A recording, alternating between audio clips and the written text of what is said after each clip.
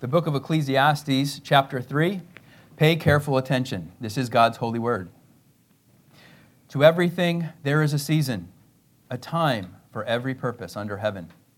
A time to be born and a time to die, a time to plant and a time to pluck what is planted, a time to kill and a time to heal, a time to break down and a time to build up, a time to weep and a time to laugh, a time to mourn and a time to dance, a time to cast away stones and a time to gather together stones, a time to embrace and a time to refrain from embracing, a time to gain and a time to lose, a time to keep and a time to throw away, a time to tear and a time to sow, a time to keep silence and a time to speak, a time to love and a time to hate, a time of war and a time of peace. Thus far, the reading of God's word. Let us give thanks to God. Father, I ask you to be with us this morning and illuminate your word to our minds and hearts for comfort, wisdom, and encouragement. Help us, O Lord, to number our days and walk faithfully all the days that you have given to us to serve you under the sun. Guard my words. Bless my efforts to communicate your word. We ask all of this in Jesus' name. Amen. Amen. Last March, I preached an introductory sermon on the book of Ecclesiastes, and we covered chapters 1 and 2. And this morning, we're going to be moving on to chapter 3. Of course, doing a series through a book that's separated by many months is a bit of a challenge. But of course, we just finished the book of Revelation. It took us 20 months with multiple series in between, so I think we're pretty much accustomed to this kind of rhythm.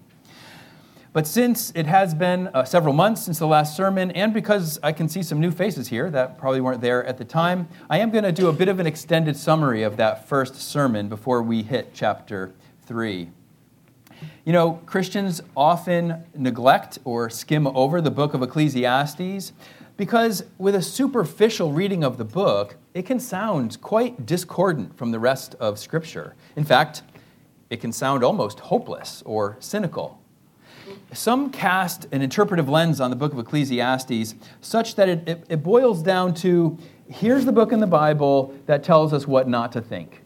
Or perhaps they say, the meaning of Ecclesiastes is found in the very last chapter, in the last verses where it says, fear God and keep his commandments, for this is man's all, this is the duty of man. As if everything else in the book is in contrast to that last concluding statement. That approach, it misses the profound wisdom of this whole book and its essential message. And if you understand what this book is really about, that if you understand the real meaning of Ecclesiastes, then it becomes perhaps one of the most practical books in the Bible for that which occupies the most of our time every single day, because it has to do with our work, our toil. We work 5 days out of every week. Or if you're more biblical, you work 6 days out of every week. And of those days, we work the majority of them, 8 hours or so in the modern age. Throughout history, though, people pretty much worked as long as it was light outside. And since Ecclesiastes takes a deep dive into our relationship to toil, which takes up so much of our time, it's really a shame that we study this book so little. As we began the introduction into the book of Ecclesiastes, we encountered the main idea, the main thesis question that Solomon pursues throughout the whole book, right there in chapter 1, verse 3. It says, what profit has a man from all of his labor in which he toils under the sun? This is the question. This is what Solomon is after throughout the whole book. He's fixated on this theme. What gain? What benefit? What do we get to keep out of all of this toil in which we toil under the sun? Now, if you're going to understand the message of Ecclesiastes, you really do have to take note of that last little phrase there, because it defines the context under which he pursues this question, under the sun. Solomon is strictly looking at what can be learned, what can be gained about our toil with respect to our lives here on earth, from cradle to grave. That's his limit. He doesn't speculate about what comes next. He's not denying eternity, of course, but for important reasons, he's limiting his scope of inquiry to what can be known about what we gain from our toil here and now.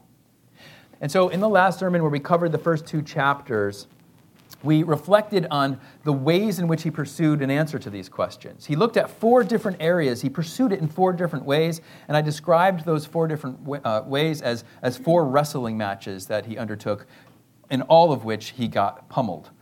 The first wrestling match was with nature, and we observed from verses 4 through 11, Solomon observes nature, and he notices the circularity of it, that one generation follows after another, that the sun goes around and around, setting and rising day after day, that rivers flow endlessly into the ocean, but that the ocean is never full. Winds just keep circulating from south to north on its circuits. Time marches on without end, season after season, calendar rotating year after year.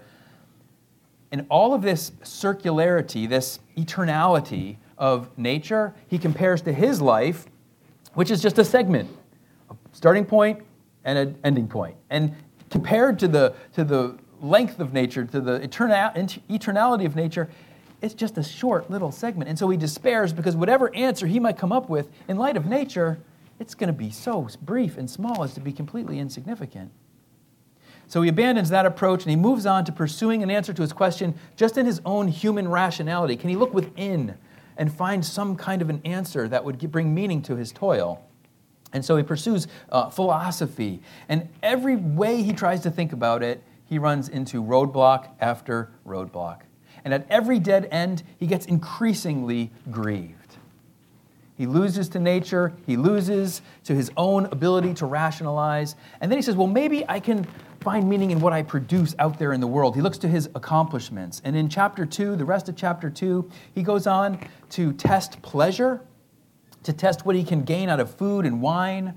He engages in building projects. He builds a palace. He builds a temple. He acquires vast amounts of wealth of silver and gold. He has servants throughout his household. He engages in the arts and produces music and architectural marvels with his gardens. But regardless of what he creates, no matter what he produces, he comes to the same conclusion. And he says in chapter 2, verse 11, "Then I looked on all the works that my hands had done, and on the labor in which I had toiled, and indeed, all was vanity and grasping for the wind. There was no profit under the sun." Then he came to his 4th match, which was the toughest of all, because here he contended with death itself. And so from 12 down through 23, he just recognizes that the fact that no matter what answer he comes up with, in the end he dies. And so what is it going to matter? What's he going to gain? And he concludes finally in verses 21 to 23, "For there is a man whose labor is with wisdom, knowledge, and skill, yet he must leave his heritage to a man who has not labored for it. This also is vanity and a great evil. For what has man for all his labor, and for the striving of his heart with which he has toiled under the sun? For all of his days are sorrowful, and his work burdensome, and even in the night his heart takes no rest. This also is vanity."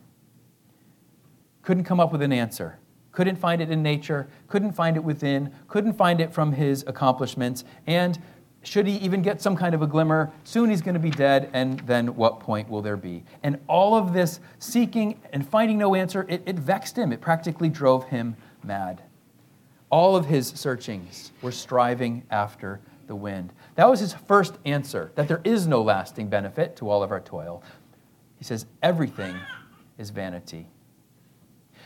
But while his first answer may be nothing, that all is vanity, that wasn't his ultimate answer. There is an ultimate answer, but if you want to understand it, you're first going to have to understand something about that word itself, vanity, this key term that echoes throughout the entire book. The word here, vanity, or it might be in your translations, futile or meaningless perhaps. That word, it doesn't necessarily have to have such negative connotations. It really just means, in Hebrew, elusive, misty, vaporous, something ungraspable. Now, if you attempt to grasp something ungraspable, your efforts will indeed be futile. Or if you try to define something that's undefinable, then you will end up with meaninglessness. But just because something is hebel, just because it's vaporous or misty, doesn't necessarily mean that that is a terrible thing or a negative thing. And the ambiguous nature of this term becomes a linchpin, a point, a hinge of a door that opens up Solomon's deeper and more ultimate answer. What does man gain from all his toil under the sun? And we get to that answer finally at the very end of chapter 2. He says, "Nothing is better for a man that he should eat and drink, and that his soul should enjoy good in his labor.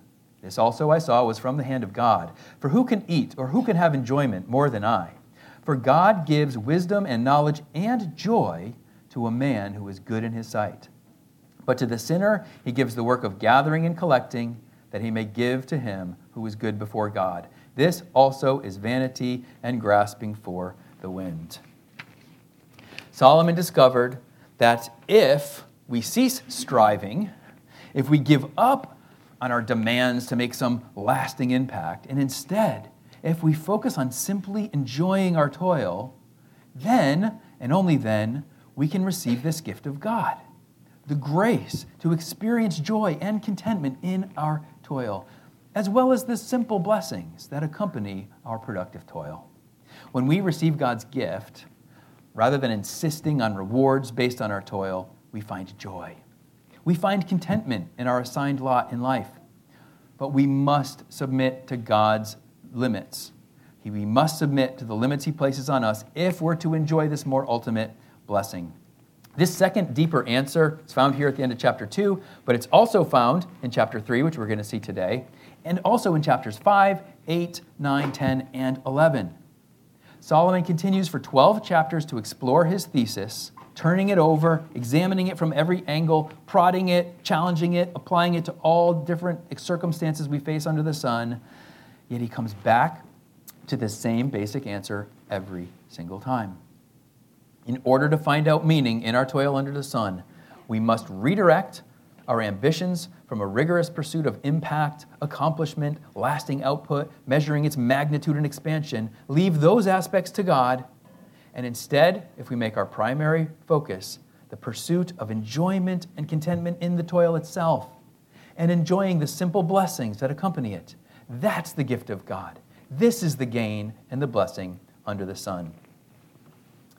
Now, this ultimate answer of Solomon, it's pretty simple to understand.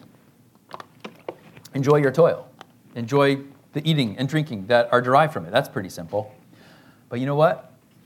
It's not at all easy to maintain. And so as Solomon examines his thesis over and over and comes at it from all different sides, he begins to address all of the kinds of barriers that we face in our pursuit of enjoying our toil under the sun. He identifies many enemies, circumstances, struggles, setbacks, evils that threaten to undermine our contentment and joy in the toil God has assigned.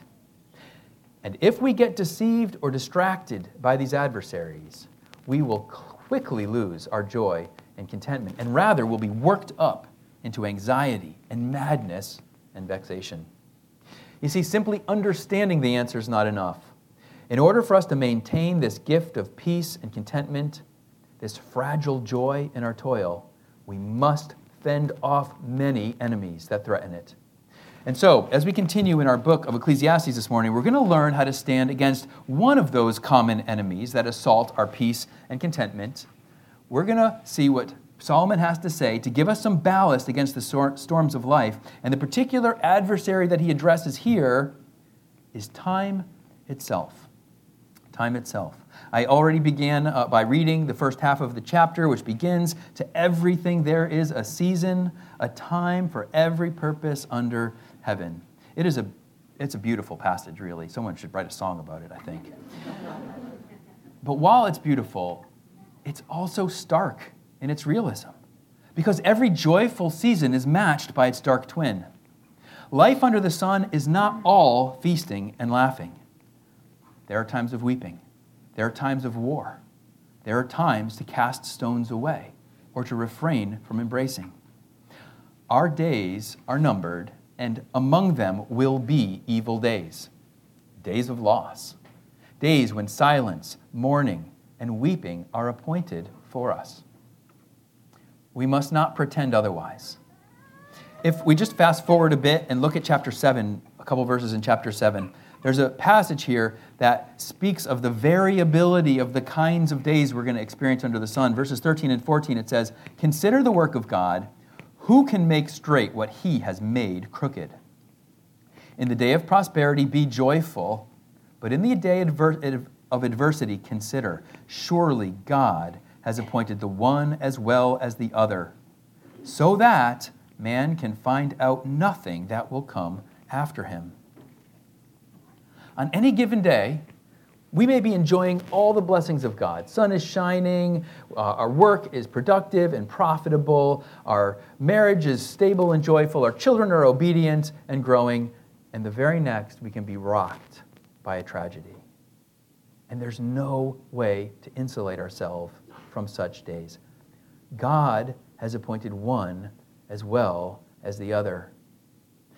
And how we receive the variability of these seasons of life, the rhythm of good and bad days, will either bolster or undermine our ability to maintain joy and contentment in our toil. If we're able to get God's perspective on time and submit to His purposes in shaping it, then we will be able to preserve our peace, resist anxiety, and remain steadfast in the Lord, even when the mountains shake, even when the seas roar. But if we do not learn how to navigate these variable days and weeks and years, then we may well be robbed of the grace and gift of God. We'll be robbed of our joy and toil and the simple enjoyment of its blessings. Now, I want you to take note of that last little bit in verse 7:14 that says, God makes some things crooked. He appoints adversity specifically so that man can find out nothing that will come after him. That refrain is repeated throughout the book of Ecclesiastes, and we're going to see it again in our chapter, and we're going to return to it in a moment, but just put a pin in it for now. But I wonder, do you struggle with the idea that God appoints adversity, that He appoints evil days in order to accomplish His purposes? Does the idea of receiving evil from God not compute with your theology? Well, you might want to consider Job 2:10 and Amos 3:6. In Job 2:10, after he's experienced all of the trials and struggles and pains, and his wife tells him to curse God and die, says, "But he said to her, Thou speakest as one of the foolish women speaketh. What? Shall we receive good at the hand of God, and shall we not receive evil?" And then the author adds, in all this, Job did not sin with his lips. It's not as if he was exasperated and at the end of his rope and just said something crazy. No, he did not sin. He said something true. Or Amos 3:6, shall a trumpet be blown in the city and the people not be afraid? Shall there be evil in the city and the Lord hath not done it? These, among many passages in Scripture, speak of the ways that God superintends, even appoints evil in His greater plans to accomplish good. Passages like these reveal that God's designs include bitter providences and evil days. And we must be ready to face evil times and not flinch, but hold fast our contentment as we trust in the Lord in the midst of an evil day. Times of sorrow and suffering are unavoidable.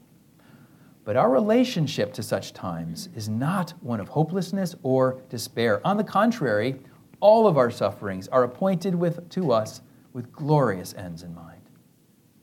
So he goes through all these various times in life, and then he jumps right back to his thesis question again. What profit has the worker from all that in which he labors?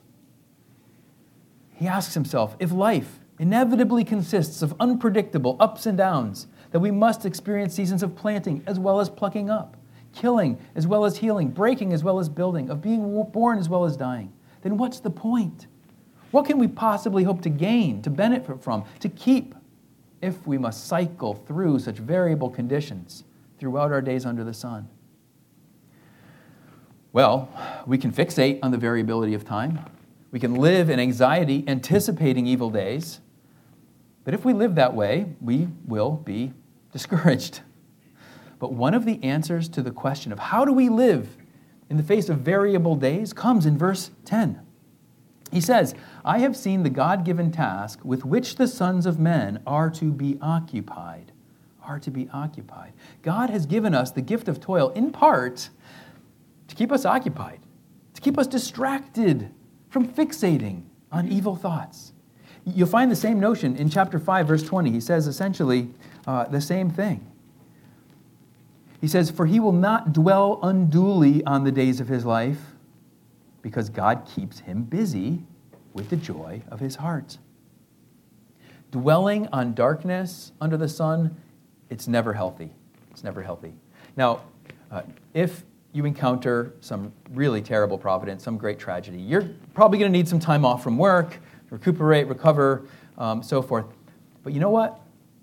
Getting back to work is one of the healthiest things you can do when you've experienced a bitter day of adversity. We need to be occupied. Our minds and our thoughts and our emotions, they can get reset by getting back into the rhythms of work. And if we do, over time, we can recover that sense of beauty that God has designed into the big picture, despite the fact that the overall image does contain dark shadows. When we stick with God's program and get back to our allotted work, then we'll soon be able to reflect on God's greater design. After all, as it says in verse 11, He has made everything beautiful in its time. Also, He has put eternity into their hearts, except that no one can find out the work that God does from beginning to end. If we stay focused on God's purposes and trust His intentions, we can be set free from distressing fixations, from anxious thoughts, and from grief. Toil is a blessing to those facing grief, as well as a blessing to those enjoying fruitful, productive seasons. God means for us to be occupied regularly, most of the time, with our God-given tasks. And when we remain faithfully at our posts, doing our duty, engaging in our allotted toil, then we will have ballast that we need to take on those seasons of variability in stride and not fear the evil day. Now, if you remember when we looked at 7 verse 14, I asked you to put a pin in that idea, that phrase, so that man can find out nothing that will come after him. We find the exact same expression here. So that man can find out nothing after him. In verse 11, it says, no one will be able to find out the work of God from beginning to end. God has not invited us into the secret counsel of His will. Rather, He tells us to stop striving, stop insisting that we figure everything out, and instead, work, eat, drink, and enjoy the good of your labor. And that's what He says. Again, He comes to that main answer verse in verse 12. I know that nothing is better for them than to rejoice and to do good in their lives. And also that every man should eat and drink and enjoy the good of all his labor. It is the gift of God. I know that whatever God does, it shall be forever. Nothing can be added to it and nothing taken from it. God does it that men should fear before Him. That which is already has been, and that which is to be has already been. And God requires an account of that which is past. You see, part of God's purposes in sending an evil day, part of His reasons for bending things in a way that we can't straighten them, is to keep us in our lanes. We must not second guess God. Rather, we are to fear Him and to remember who it is to whom we must give an account of all of our works. But of course, we need to remember that while God warns us not to attempt to decipher everything that He's doing under the sun from beginning to end, He is doing something under the sun from beginning to end. Whatever God does shall be forever. Nothing can be added or taken from it. We can't know in our tiny sliver of life, in this small patch of ground in which we live, in the few days that we exist under the sun, we cannot figure that out. But God does have a purpose and a plan, and He has graciously included us in it, but not in such a way that we get to see the whole big picture. He is deliberately keeping that from us. Therefore, if we're going to maintain joyful contentment in our toil, we must, in humility, accept the constraints that are applied to us in this book. We have to stay focused on our work, enjoying it by grace, and giving thanks as we partake of the simple pleasures and benefits that we derive from our toil and productivity. Now, as we move on in chapter 3, Solomon introduces a bit of a new subject here in verse 16. He's introducing something that is forecasting a topic that he's going to take up in a bit more detail in chapter 4. But here, he in verse 16, he says, "Moreover, I saw under the sun, in the place of judgment, wickedness was there, and in the place of righteousness, iniquity was there. I said in my heart, God shall judge the righteous and the wicked. For there is a time, and for every purpose, and for every work." So in chapter 4, Solomon is going to kind of take on a new challenge to our joy and contentment and toil, that topic of oppression or of injustice. But he introduces it here. He forecasts it here. And this is representative of something Solomon does a lot in this book, the way that he structures it. It's not a simple structure. He's analyzing his question from all of these different perspectives. He has all of these questions he applies to each perspective, and then as he moves from another perspective, he takes the same questions, and so it's overlapping and interwoven, making it very complex. It also really resists a really nice, neat three-point sermon outline, I've discovered. But it also makes this book compelling and rich and textured, like a beautiful medieval tapestry. But what he has to say here, as he introduces this topic of injustice, is that wherever he looks, in the places of judgment, in the places of righteousness, in the very courts, in the temple, there was wickedness and there was iniquity.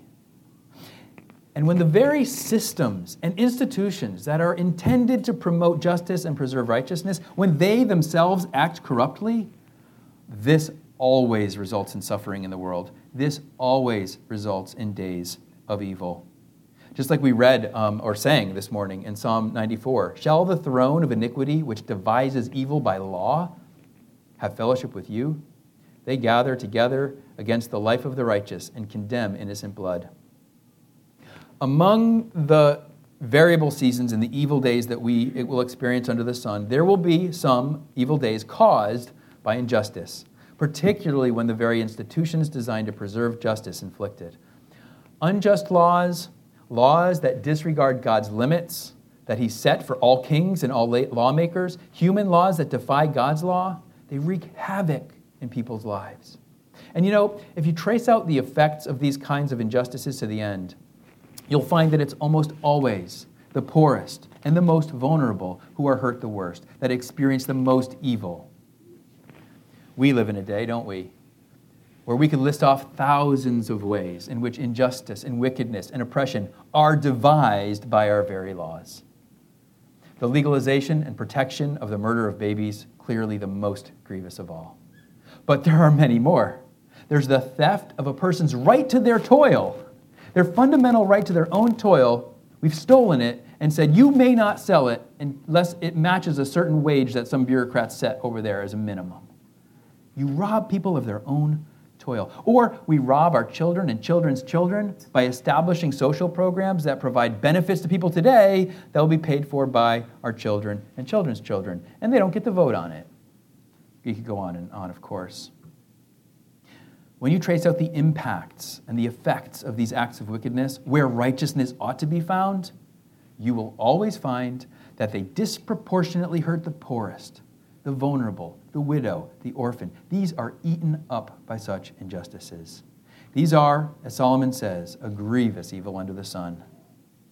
And we need to, and we ought to fight against such evil and oppression. We ought to be seeking peace and justice, and we need to pursue it. But if we do, as we do, especially if our particular work and calling happens to be in the realm of politics, we have to engage that toil with the exact same limits that Solomon places on all toil. We must pursue it with humility. God imposes limits on all of our toil. He will judge the righteous and the wicked in his time. There's a time for every purpose, a time for that too. So whether your work is educating children or building websites or fighting for policy change at the legislature, whatever the toil may be, we must engage in it faithfully and joyfully, leaving the ultimate results in the hands of God. And so as Solomon concludes his section focusing on time, he leaves us with a test. He leaves us with a test in verse 18. I said in my heart, concerning the condition of the sons of men, God tests them, that they may see that they themselves are like animals. Solomon points out here that there's a similarity between us and the animals, which is designed by God to be a test. So what is this? What's the similarity? How is this a test? Verse 19. For what happens to the sons of men also happens to the animals. One thing befalls them. As one dies, so dies the other. Surely they have one breath. Man has no advantage over animals, for all is vanity. All go to one place. All are from the dust, and all return to dust. Who knows the spirit of the sons of men, which goes upward, and the spirit of animals, which goes down to the earth? The similarity here is that we die, just like the animals. From an under-the-sun perspective, we die because we stop breathing. Our hearts stop beating. Our blood stops circulating, just like an animal. And our remains experience decay, just like an animal. We're all made of dust, and when we die, dust is returned to the earth. From this limited point of view, and on this single point of similarity, we can't claim any advantage over the animals. We're meant to be tested and sobered by this. The weight of the book of Ecclesiastes is only felt when we first accept the fact that our lives are a vapor. They pass quickly, and soon they'll have no remembrance. This sober reality should lead us to question what is the point of it all, as Solomon did. And this outward comparison between the identical effects of death on us and the animals is a symbol, a constant symbol of this reality. In framing the question and laying out this test, Solomon, he's not saying that he's ignorant of or ambivalent to what happens to our souls after death. He knows that we ultimately return to God and we face judgment. He says so in chapter 12:17 at the end. Then dust will return to the earth as it was, and the spirit will return to God who gave it. He understands eternal accountability, but in framing the question this way, he focuses on what happens to our bodies here under the sun when we die, and the identical nature between our physical death and that of the animals. It's an important lesson. In fact, it's the exact same lesson that we read in Psalm 49, which I'm going to read, and you're going to hear so many echoes in Ecclesiastes from this psalm, and the same point that he's trying to make with respect to this text. So if you turn to Psalm 49, I'm just going to read through it, and you're going to hear it. Psalm 49, hear this, all peoples. Give ear, all inhabitants of the world, both low and high, rich and poor together. My mouth shall speak wisdom, and the meditation of my heart shall give understanding. I will incline my ear to a proverb. I will disclose my dark saying on the harp. Why should I fear in the days of evil? There it is. There's our question. When the iniquity at my heels surrounds me, those who trust in their wealth and boast in the multitude of their riches, none of them can by any means redeem his brother, nor give to God a ransom for him. For the redemption of their souls is costly, and it shall cease forever, that he should continue to live eternally and not see the pit. For he sees wise men die, likewise the fool and the senseless person perish, and leave their wealth to others. That was chapter 2. Their inner thoughts is that their houses will last forever, their dwelling places to all generations. They call their lands after their own names. Nevertheless, though in honor does not remain, he is like the beasts that perish. Same exact lesson, same exact warning. This is the way of those who are foolish, and of their posterity who approve their sayings. Like sheep, they are laid in the grave. Death shall feed on them. The upright shall have dominion over them in the morning, and their beauty shall be consumed in the grave, far from their dwelling.